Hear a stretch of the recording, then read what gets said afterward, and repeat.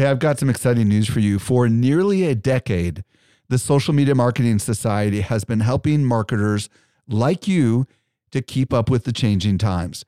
This is our private community just for marketers, and the doors are open right now. When you join, you get access to ongoing training and become part of a welcoming community of marketers who are just like you. Learn more at smmarketingsociety.com. Again, smmarketingsociety.com.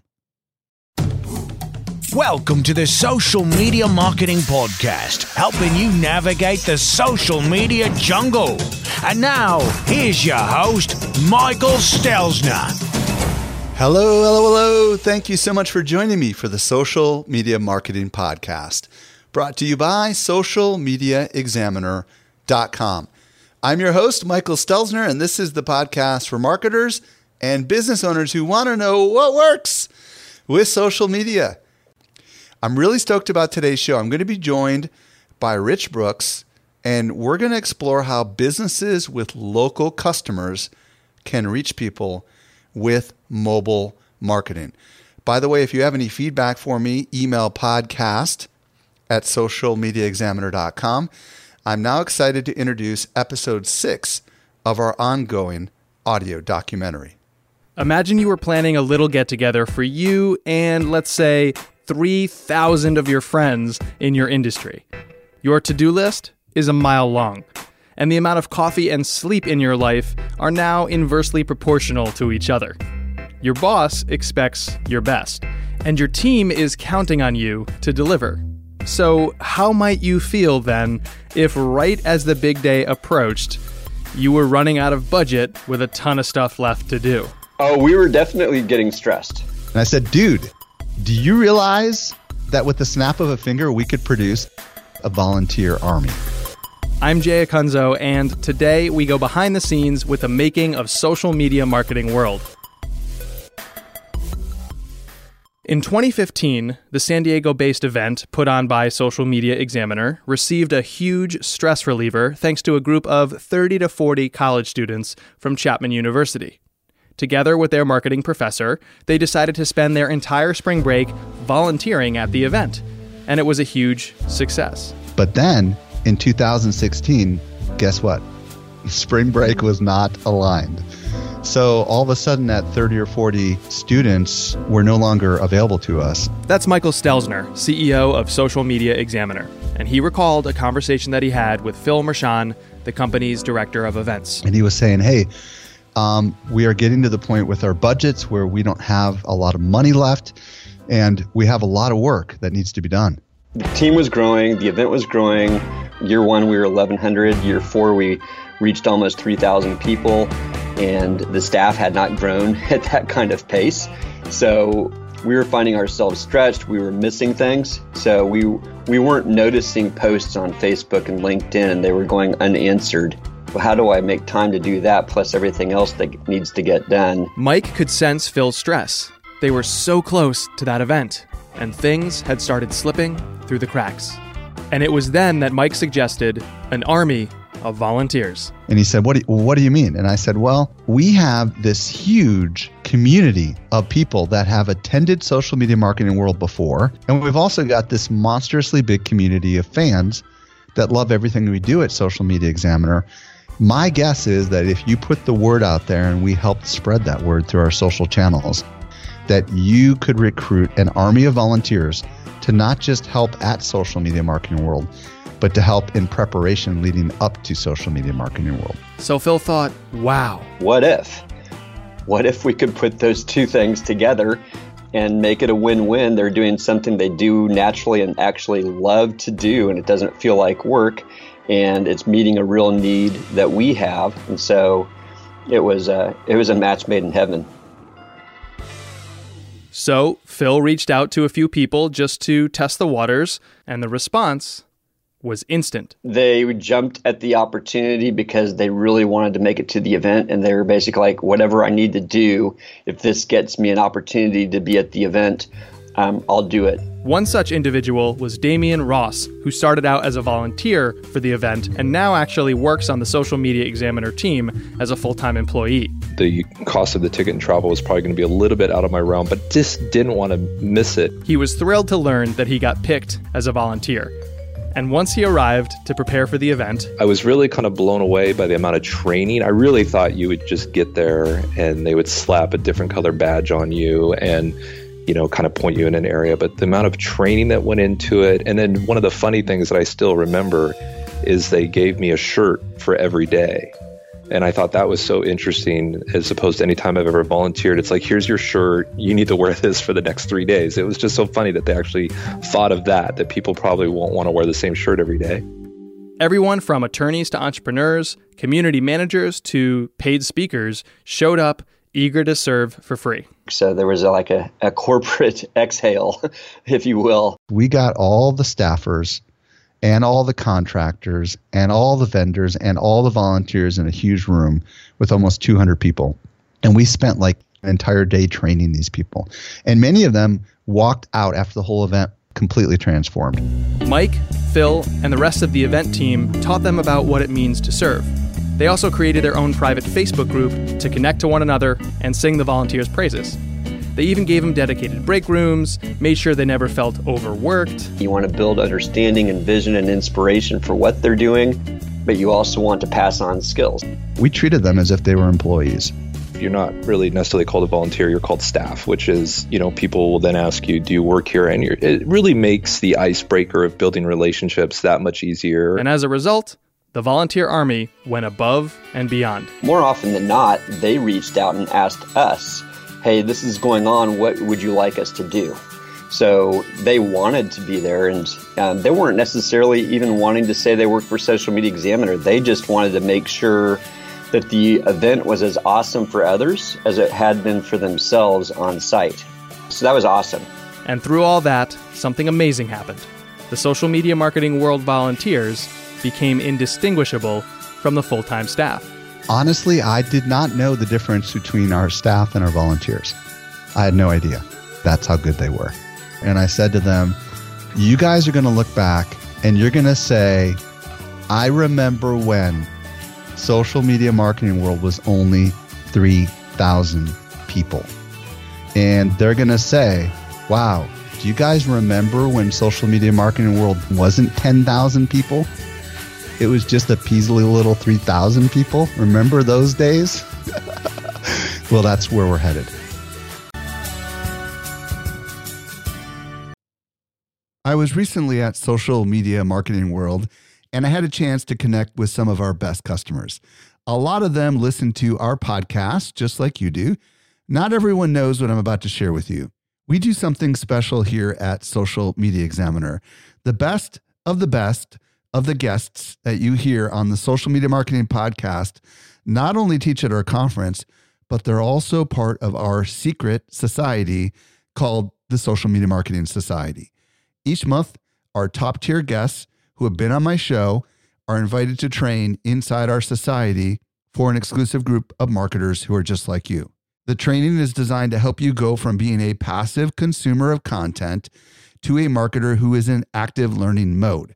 So if you're ready to make real progress with your marketing, you're a perfect fit for the Social Media Marketing Society. Join us by visiting smmarketingsociety.com. We've got a really big sale that is ending very soon, so don't delay. Again, visit smmarketingsociety.com and join today. And now for this week's interview with Rich Brooks. To help simplify your social safari, here's this week's special guest. This week, I'm excited to be joined by my good friend, Rich Brooks, who's the author of the brand new book, The Lead Generation Machine, the Small Business Guide to Digital Marketing. He's also host of another podcast that I love to listen to called Agents of Change. And he's also the host of a conference by the same name called the Agents of Change Digital Marketing Conference. Rich, welcome to the show. Man, I am so glad to be here. Thank you, Mike. Well, it's my honor to have you here today. And today, Rich and I are going to explore how businesses with local customers can reach those people with mobile marketing.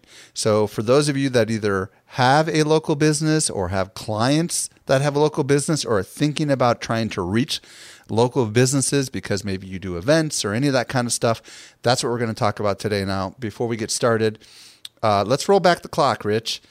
Do you remember where we first met? I think we were both abducted by the same alien ship, if I remember correctly. Wait, was that you? No, it wasn't? All right. So then I think it was, correct me if I'm wrong, that it was, because my second guess is we were both at a conference called Blog World. And my friend Denise Wakeman actually was going to dinner with you and a bunch of other people, and she invited me along as her plus one. I ended up sitting next to you and was part of that. It was like the power table. Like Mari Smith was there, and Derek Rouse was there, and Amy Porterfield was there. They were just an amazing group of people. And Lewis Howes was there. Yeah, it was. Lewis, yep. Crazy. You got it right, man. That's correct. That was actually in October of 2009, and that was when Social Media Examiner was 3 days old. Isn't that crazy? I remember you shared your card with me. You're like, "Hey man, take a look at this business card." And it had Scout on it, and you were like, it said Social Media Examiner. And I was thinking, just what the world needs. Another blog about social media. With a cartoon character. Boy, was I wrong. Well, it's amazing to see where you've gone since then, and I'm super stoked that you have finally got your book out. Let's start by asking the all important. And by the way, no, I want to share a little bit more of the backstory, because Rich, you didn't just meet me at Blog World. We became really good friends. You went on to start your own conference, which I had a chance to speak at in Maine. Why don't you tell people about that event? Sure. We have had now 5 years of the Agents of Change Digital Marketing Conference, and it takes place in Maine. We get about 400 people in the seats, and then I also do a virtual pass that's both a live stream as well as on-demand content, and that's always a lot of fun. We get people from around the world who wake up in the middle of the night to watch the live feed, and some years we've even had them ask questions via Twitter, so that's always kind of a fun thing. We get a lot of great speakers. It's definitely a more intimate event. Like I said, there's only about 400 people, so you really get to know a lot of the other people who are at the event. Right? And it's in the fall, yep. I want to say that September 15th is the date for 2017, in case people are making plans. But yeah, it's a great event, and we focus on search, social, and mobile marketing, and it's all about how you can reach more of your ideal customers. And Rich also has a great podcast, very similar to my show, except he covers those 3 categories: search, mobile, and social, and has a lot of great guests. I've discovered a lot of guests from your show, Rich, that have ultimately ended up coming up on my show. So I can say the same. I've stolen a lot of your best guests from my own show. So Rich and I kind of walk in the same circles and live and breathe and kind of have very similar businesses in regards to the conference side of things. But Rich also has a consultancy. So let's talk about... And we're almost the same age. Let's not forget that, Mike. Oh, yeah. I am 1 month your senior. But you have, I think, a little more gray than I do. I'm trying to hold on to any hair I have at this point. All right. Well, let's get into the local business thing. So why is it so important that businesses with physical locations, whether it be a pizza shop or whether it be, any other kind of business that has physical locations, why is it so important for them to focus on the mobile side of things when it comes to their marketing? Talk to me a little bit about that. Sure. And I would argue that, of course, every business in 2017 should be focusing on mobile. But I agree with you that businesses that have physical locations, that deal with a local audience, have a greater need, perhaps, for really focusing on mobile as they go forward. And, I think one of the things as marketers, we kind of forget about mobile, but yet as human beings, they never leave our side. Our phones are with us all the time. Just for example, I have a daughter who is now playing in a league for volleyball. She's got 2 practices a week. They never seem to be in the same town. So what do? I pull out my phone and I use Waze to get directions. Once I get there and drop her off, I use Yelp to find a coffee house. Or I pick up my phone and I ask Google or Siri to find the nearest supermarket so I can do a week's worth of shopping. Then while I'm waiting in line, I'm on Facebook or Twitter or Instagram, and I'm checking in with my friends and I'm posting things. Maybe I saw something funny in the store, so that's going on, or maybe even playing a game or reading a newspaper article. We are always on our phones. And so we are a captive audience for any local businesses. So if we're running a local business, of course, we have to think about all those people who are spending all that time on the small screen, and they're mobile. Like, they can be moving around. They might be right near our offices. So we need to take advantage of that. One of the things that I was, as I was doing some research into this, 94% of smartphone owners look for local information while they're on their mobile device. And another big one that really struck me is that 88% of consumers who are looking for a type of business, they're searching for a local business using a mobile device, they either call or go to that business within 24 hours. So it really is something that, like, people make immediate decisions when they're on their phone, and we want to be in front of them. And for businesses that are looking to generate like new business or coupons, mobile offers are now being redeemed at 10 times the rate of old print coupons. So, that's another way of just engaging people using the mobile device. There are a lot of ways to engage people on mobile, and so you just have to kind of expand what you're doing there to reach that audience. Okay, you said mobile offers. I want to ask you, what is that, and how do we as business owners or marketers participate in that? Well, really, that could be anything. I mean, that could be as simple as you're just running a Facebook campaign and you just happen to do it on mobile, or you promote the fact that these are going to be available on a mobile device, or you tell people that they can download it onto their phones and show it at the counter, and that can be a mobile one. It could also be SMS text messaging. And, there's the whole SMS thing. People get really concerned or confused, or like, I don't know how to do that. I want to send out SMS text messages to the audience that wants to hear from me. And they don't realize it's really just like email marketing. So you just need to find a vendor, and there's a lot of local players in this who will basically help you get people to opt into SMS messages, and then you can send those out. So, for example, if you are a pizzeria, as the example we always seem to use when it comes to local businesses, you can be getting people on your list and be sending out discounts. Or there's a massage therapist near us. Whenever they have a cancellation, you can opt into their SMS text messaging, and you'll get the first alerts on when there's a vacancy that you could take advantage of.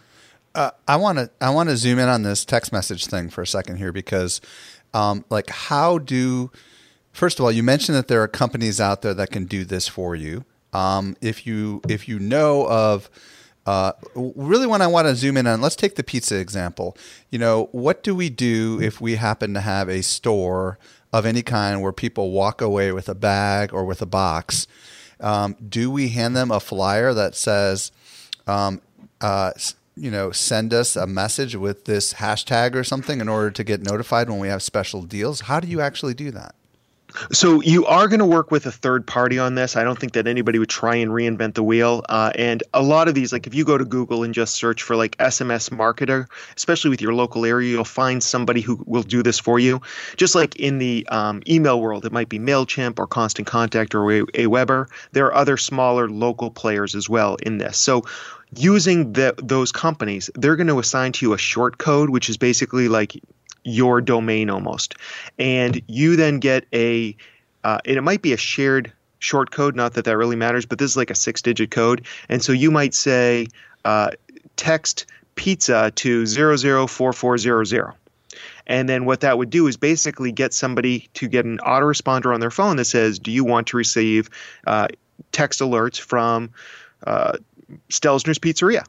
And so then that person hopefully says yes. And then you could start, and you'd have to incentivize people. People don't want to get your text messages for no reason. So there's got to be a reason behind it. So you can even incentivize them to just get on the list in the first place by giving them $1 off their next order or something, right? Exactly. Whether it's $1 off or free topping or free delivery or whatever your business may be, free tax return, whatever it takes to get people to opt into that. And the crazy thing, I have these stats somewhere, and I don't know if I can pull them up right now, but the crazy thing is like 98% of SMS text messages are seen within like 2 minutes. And like 99% of them are kind of acknowledged or dealt with within like the first day or something like that. So even though it's a much smaller number of people you're probably going to get on this compared to, say, an email list that you've been building for a while, the response rate is really incredible with this. Now, like anything this will, of course, go down over time. Retargeting was such an amazing buy when it first came out. Now a lot of people have kind of tapped into it, and it's not quite the buy it used to be. Same thing with Google AdWords and Facebook ads. But for right now, SMS text messaging is something that's still fairly new. And as long as people are opting into that, they're showing that they have interest. They haven't gotten fatigued by a million people trying to send them text messages.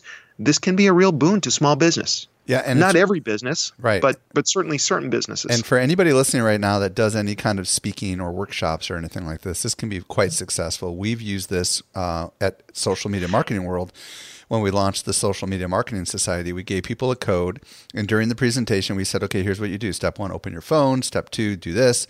And we had 500 people send a text message, and it is a lot like sending an email. These are service providers where you can go ahead and you can just say, okay, send everybody that's on your list this message at this time, and it's a lot like scheduling email. And then boom, they get it, and then they act on it.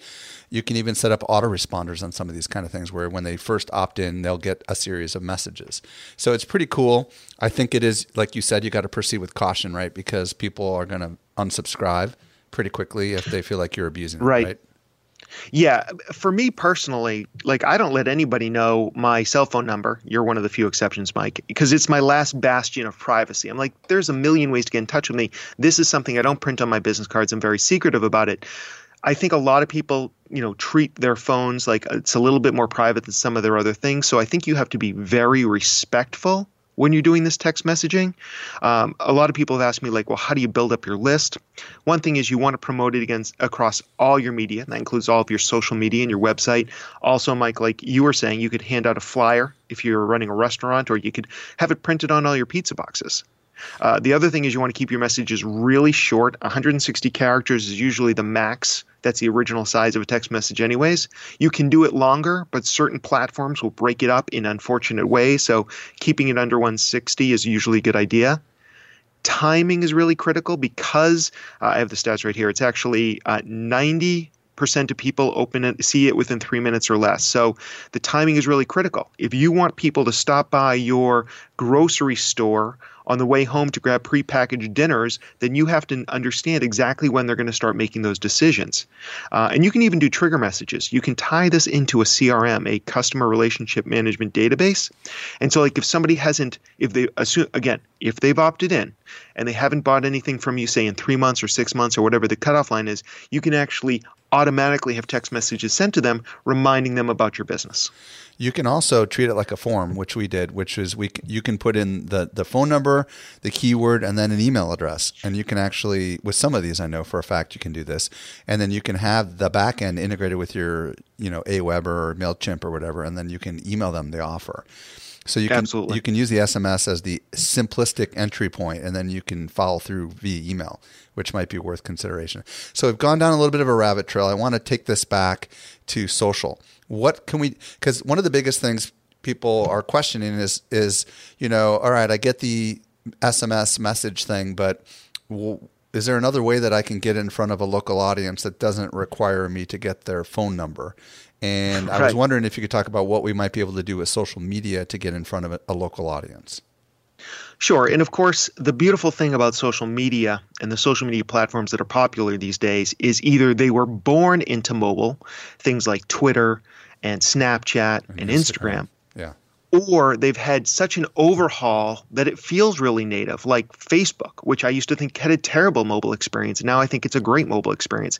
Even LinkedIn has a decent mobile experience these days. I can't say it's the most fun social. It's definitely platform. Come a long ways, that's for sure. But yeah, it's certainly usable. It's something where if I get stuck in line somewhere, I could open up my LinkedIn app and start doing some work.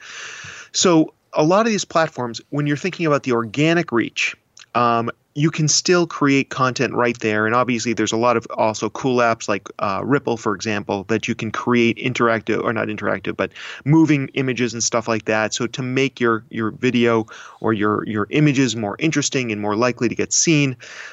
But of course, we've also seen that there is less organic reach than there used to be. So you can't, in my opinion, just rely on organic. So we've had a lot of success with different ad campaigns on Facebook and Instagram. And you can definitely, obviously, there's a lot of geo-targeting that goes on. We can really target our audience based on where they are. Let's talk about that. Let's talk about that. Yeah, let's talk about that. I've never done any geo-targeting on Instagram or Facebook. Like, how does that work? Yeah, so just to take a step back, if you don't mind. So there's like 3 different things when it comes to some mobile ads, at least the way that I see it. One is called geo-targeting, which I think probably a lot of people have had experience with, even if they didn't realize that's what it was. Then there's geofencing, and then there's something called beaconing. So I'm going to start with geofencing. And if you can imagine, geofencing is like a virtual, very crisp line that you draw around a geographic space. And the way that geofencing works is as soon as somebody comes in or leaves an area that you've defined, you can show them ads or you can show them offers. Now, before I get ahead of myself and start, people are imagining that like they walk into a special geofenced area and suddenly their phone's lighting up with all these offers and stuff like that. You have to either have downloaded an app that has this capability or you're surfing the web. So for an example, let's say that we have a puzzle shop at the mall, right?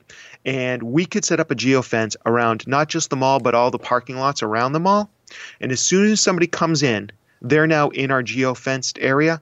And so as soon as they either open up an app that might be using this, that might be serving up ads or offers, or they're surfing the web, and they go to a website that has those kind of ad boxes on them, we can say, hey, listen, it's a 2-for-1 special at Rich's Puzzle Shop. Come on by and just show this discount. Okay, hold on a second. So it's a way of getting people to engage. Let me ask you, what's the underlying, can you do this on Facebook and Google, or is this purely a Google thing? Or because this is really neither, to be honest. So this is geofencing. So geofencing is kind of a blunt instrument. It's like, if you are a living, breathing smartphone owner and you are in this space, I can send you messages as long as you're kind of have downloaded an app or have an advertising. How do we build the fence? What's the app that powers all that? I guess is what I'm asking. There are different apps, and one of the ones that you could use, although it's not exactly advertising, is Snapchat. That's probably the one that people have the most experience with. And I don't know if you've done this at Social Media Marketing World yet, but do you have like a Snapchat filter? Yeah, we have. Okay, so that's an example of the geofencing. There are apps and tools that you can use, and it's literally a matter of Googling like GeoFence app, and you're going to see a whole bunch of companies that are willing to do a wide variety of marketing for you. It's probably not something you're going to do on your own. Again, you're going to use a third-party app to do this. Yeah, and for those that don't know what Rich was just referring to, Snapchat filters. When you buy a Snapchat filter, you can, for a time period or a period of days, you go onto like what looks like a Google map and you draw a bunch of lines and you basically say, I want my filter to appear to anyone who uses Snapchat filters while they're in this physical location. And that's a really cool thing that you could do. If you did have a physical store, is you could buy a perpetual filter year-round around your puzzle store and maybe change it up depending on certain seasons, like if it's National Puzzle Week, Exactly. And if you have, but the key to the whole thing is you got to make sure your audience that goes into that store is actually using Snapchat, because if they're not, it's not going to do you any good. It's not like they're just going to see an ad pop up on Snapchat in this particular situation. They have to know what filters are. They have to choose to be looking for the filter. But you could encourage people that come into your puzzle store for a little puzzle competition to go ahead and Snapchat it and use your filter. And then that's a way to get free advertising for your puzzle store, right, Rich? Absolutely. And of course, you can just incentivize people by running some sort of contest. For Agents of Change last year, we did have a contest for like people who use the Agents of Change Snapchat filter and then like kind of shared the picture with us. I forget what we gave away. Maybe it was a digital pass. I love that idea. Something like that. So yeah, I find that especially with new activities, you probably are going to have to incentivize people a little bit. There may be reasons why they want to do it anyways. Like if you've got a really cool brand, like say Social Media Marketing World, people may just want to show that they went there. But for other type of things, it may be about incentivizing or running some sort of contest where there's voting so you get more engagement. There's a lot of cool things you can do with that with any of these, but with geofencing that way. And so using a technique like that might work. Okay, you mentioned beacons and you mentioned geo-targeting in addition to geofencing. Right. So go wherever you want to go next. All right, so let's talk about geotargeting. If geofencing is a blunt instrument with straight lines, geotargeting is a much more nuanced tool with fuzzier lines. So it's a soft geographic area. Very often we're targeting a state or 50 miles within a city. Or a zip code. Or a zip code or something like that. Or a zip code. What did I say? Yeah, you're zip right. City? I don't know. No, you said zip code. You're right. You're right. Okay. So, but then we're going to overlay additional information on it. So that's where the targeting of geotargeting comes in. So, for example, for our conference. Now, for Social Media Marketing World, you're getting people from all over the world.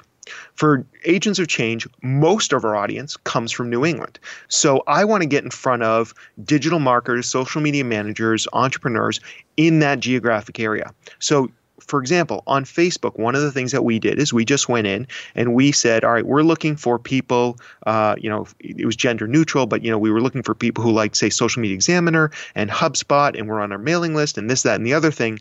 But then rather than advertise to everybody in the country, which would have been a complete waste of my limited funds, I just targeted Maine and northern New England to get much better response from my ads. And that turned out to be a much better buy for us.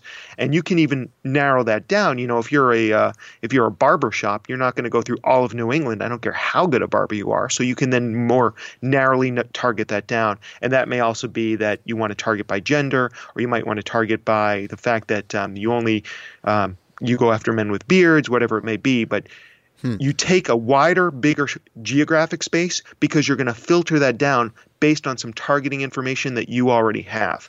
And that targeting information could be your email list. You can take your email list, upload it to Facebook, but if you're only targeting people within 25 miles of your city, you can do that as well. So hypothetically, the puzzle shop example, let's say it's in San Diego. I could say I want to target on, let's just assume we're talking about Facebook. I want to target all of San Diego because that's where my shop is. And I want to target fans of the National Puzzle, whatever, right? Whatever the big Facebook page is. Right. Or fans of some sort of a, or if I know who my audience is, like I know it's generally college students, for example, can you do that kind of a targeting as well or no? Oh, absolutely. I mean, with Facebook, you can target just about any group you want whatsoever. So absolutely, you can take anything that you're already doing on Facebook and just make sure it's narrowly targeted. And then you could also just run those ads on mobile.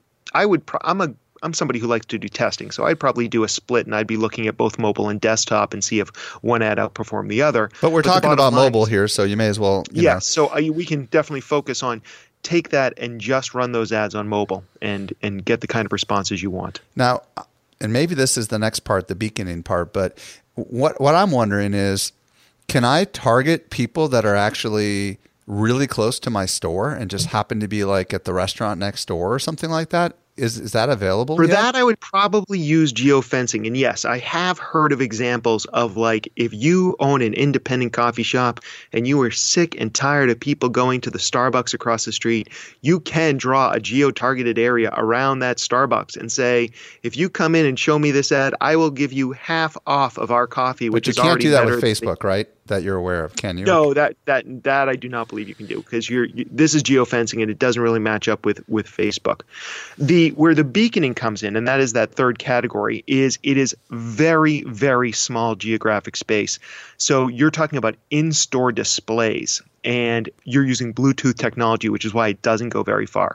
So what I've seen companies do, and this is usually like big box stores, is you could have a Bluetooth-enabled kiosk or something, and as you walk by it, again, they have to be either on a specially made app or they have to be surfing the web using a website that taps into this ad network, but you can be sending them messages as they walk by something, or you could tell them that you're in a beaconing area and if you want more information about this toaster oven, you can, click this button and suddenly you'll be able to get more information on that as well.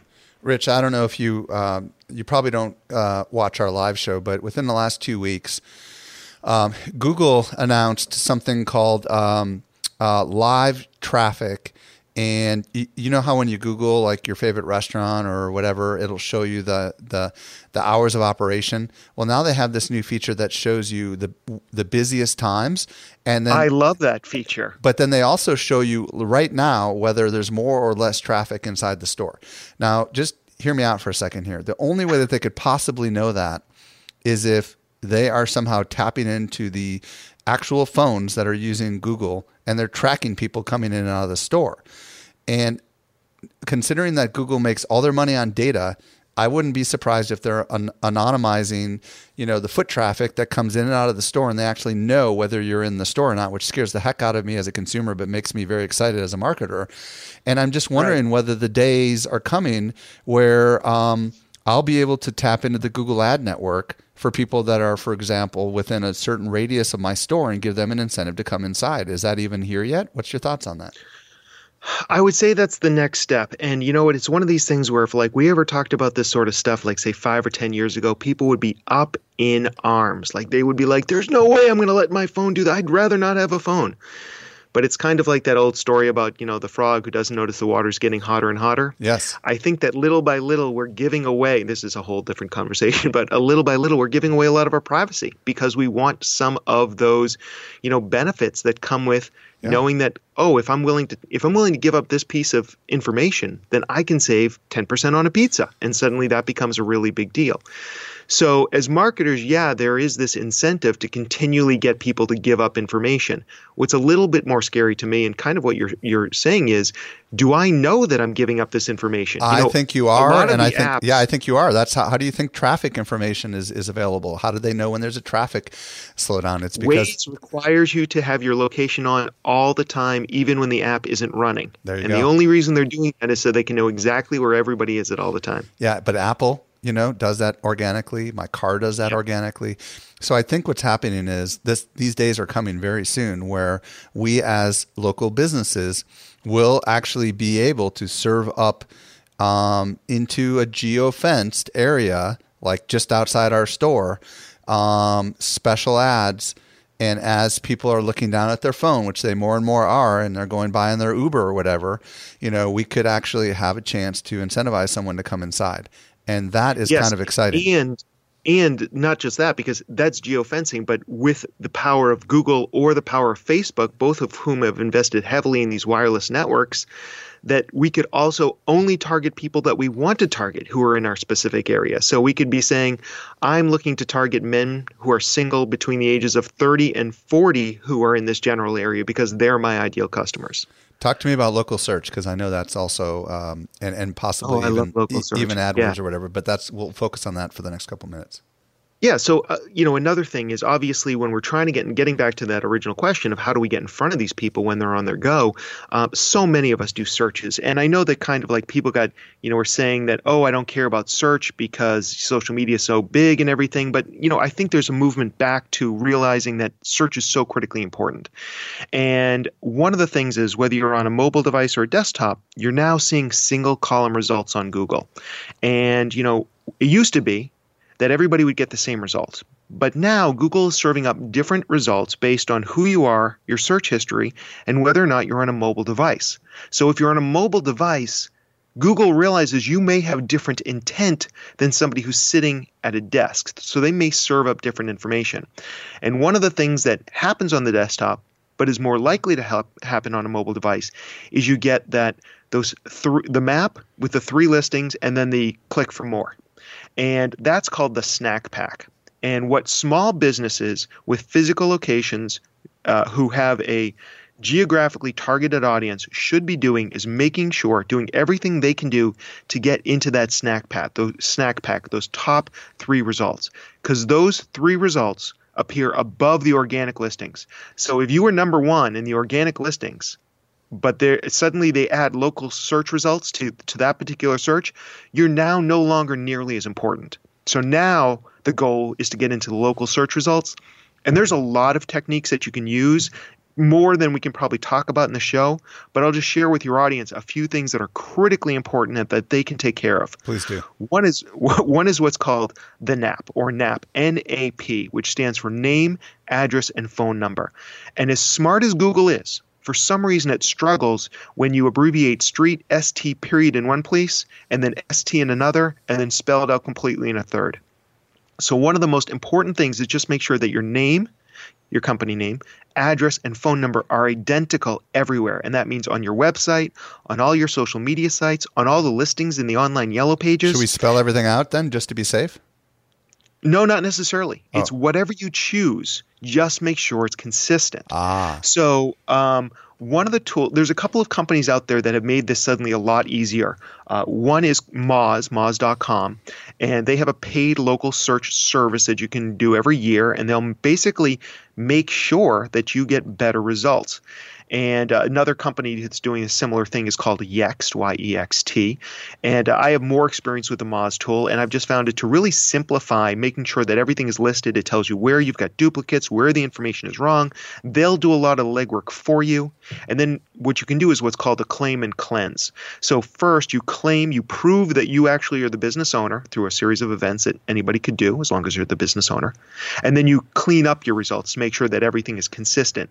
Once you own that listing, once you prove that you are the owner of the business, then you can do things like add photos, clean up the way that you're categorized, and a whole bunch of other stuff that can help also with your ability to appear in that snack pack for specific searches. And one other thing you might want to do is go out and get reviews. Positive reviews are best, and it should happen in organic fashion. So if you're listening to this and you're like, oh, I can go out and get 100 reviews by tomorrow, don't. Reviews on which platforms are we talking about? Google, or are you talking about Yelp, or what? Google, Yelp. Yelp is another one. TripAdvisor. TripAdvisor, for sure. And there are a couple other places that they'll pull from as well. I'm not sure of all of them, but if you get those are three critical ones. And of course, you're not supposed to ask people for reviews on Yelp. All you can say is, find us on Yelp. I know that some businesses aren't exactly doing it so white hat, but the bottom line is Yelp is pretty strict about that sort of stuff. And they have some algorithms to make sure that you're not getting too many right away, or that, they seem natural and things like that. But those are some things that will definitely help in terms of improving your chances of appearing in that snack pack. And I found it's like I almost never click on the see more, view more, whatever it says. So if you're not in that top 3, you're basically invisible. So this is such a big deal for local businesses. What about map integration? Because so many of us use the either Google Maps or the iPhone maps that are built into our phone. And sometimes you search for stuff in the map and it's like its own little search engine. Is that something we need to keep in mind too? Because not everybody's using Google. Sometimes they're just going right to the map and typing in gas station or restaurant or, whatever they're looking for right there inside the maps. Is that also kind of another thing we need to think about as far as search? There are people who specialize in Apple Map optimization. Wow. I am not one of those people. But I would imagine there's Google Map optimization too, I would imagine, right? They're both of them, right? Well, I think when you're doing that whole NAP thing that I talked about, you're really taking care of a lot of these things.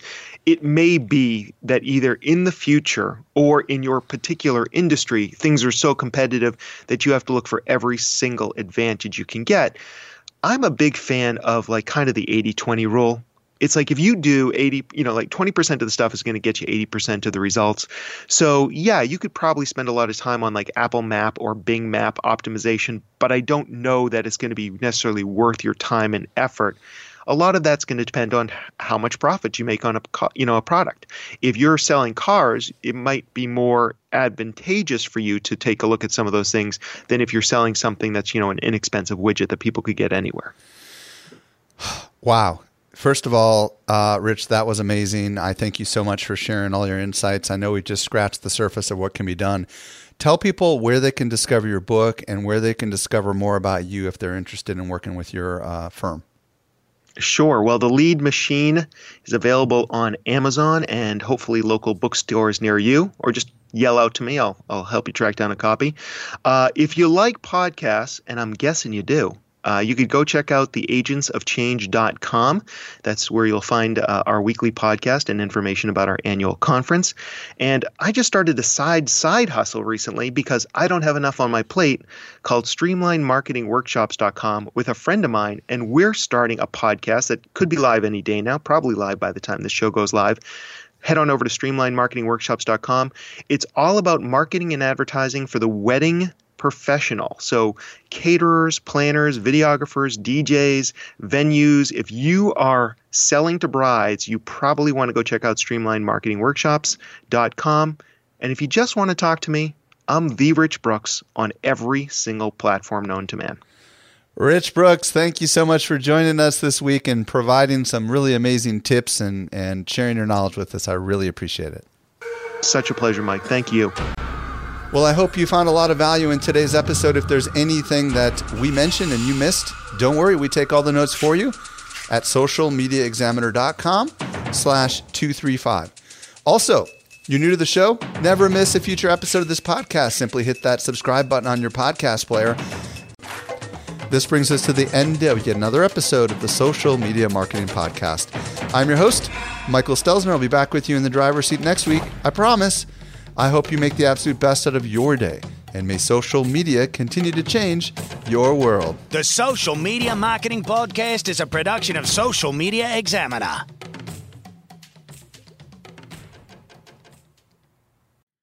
Hey, just a quick reminder, join the Social Media Marketing Society today and level up your marketing for your company or your clients. Visit smmarketingsociety.com to find out more.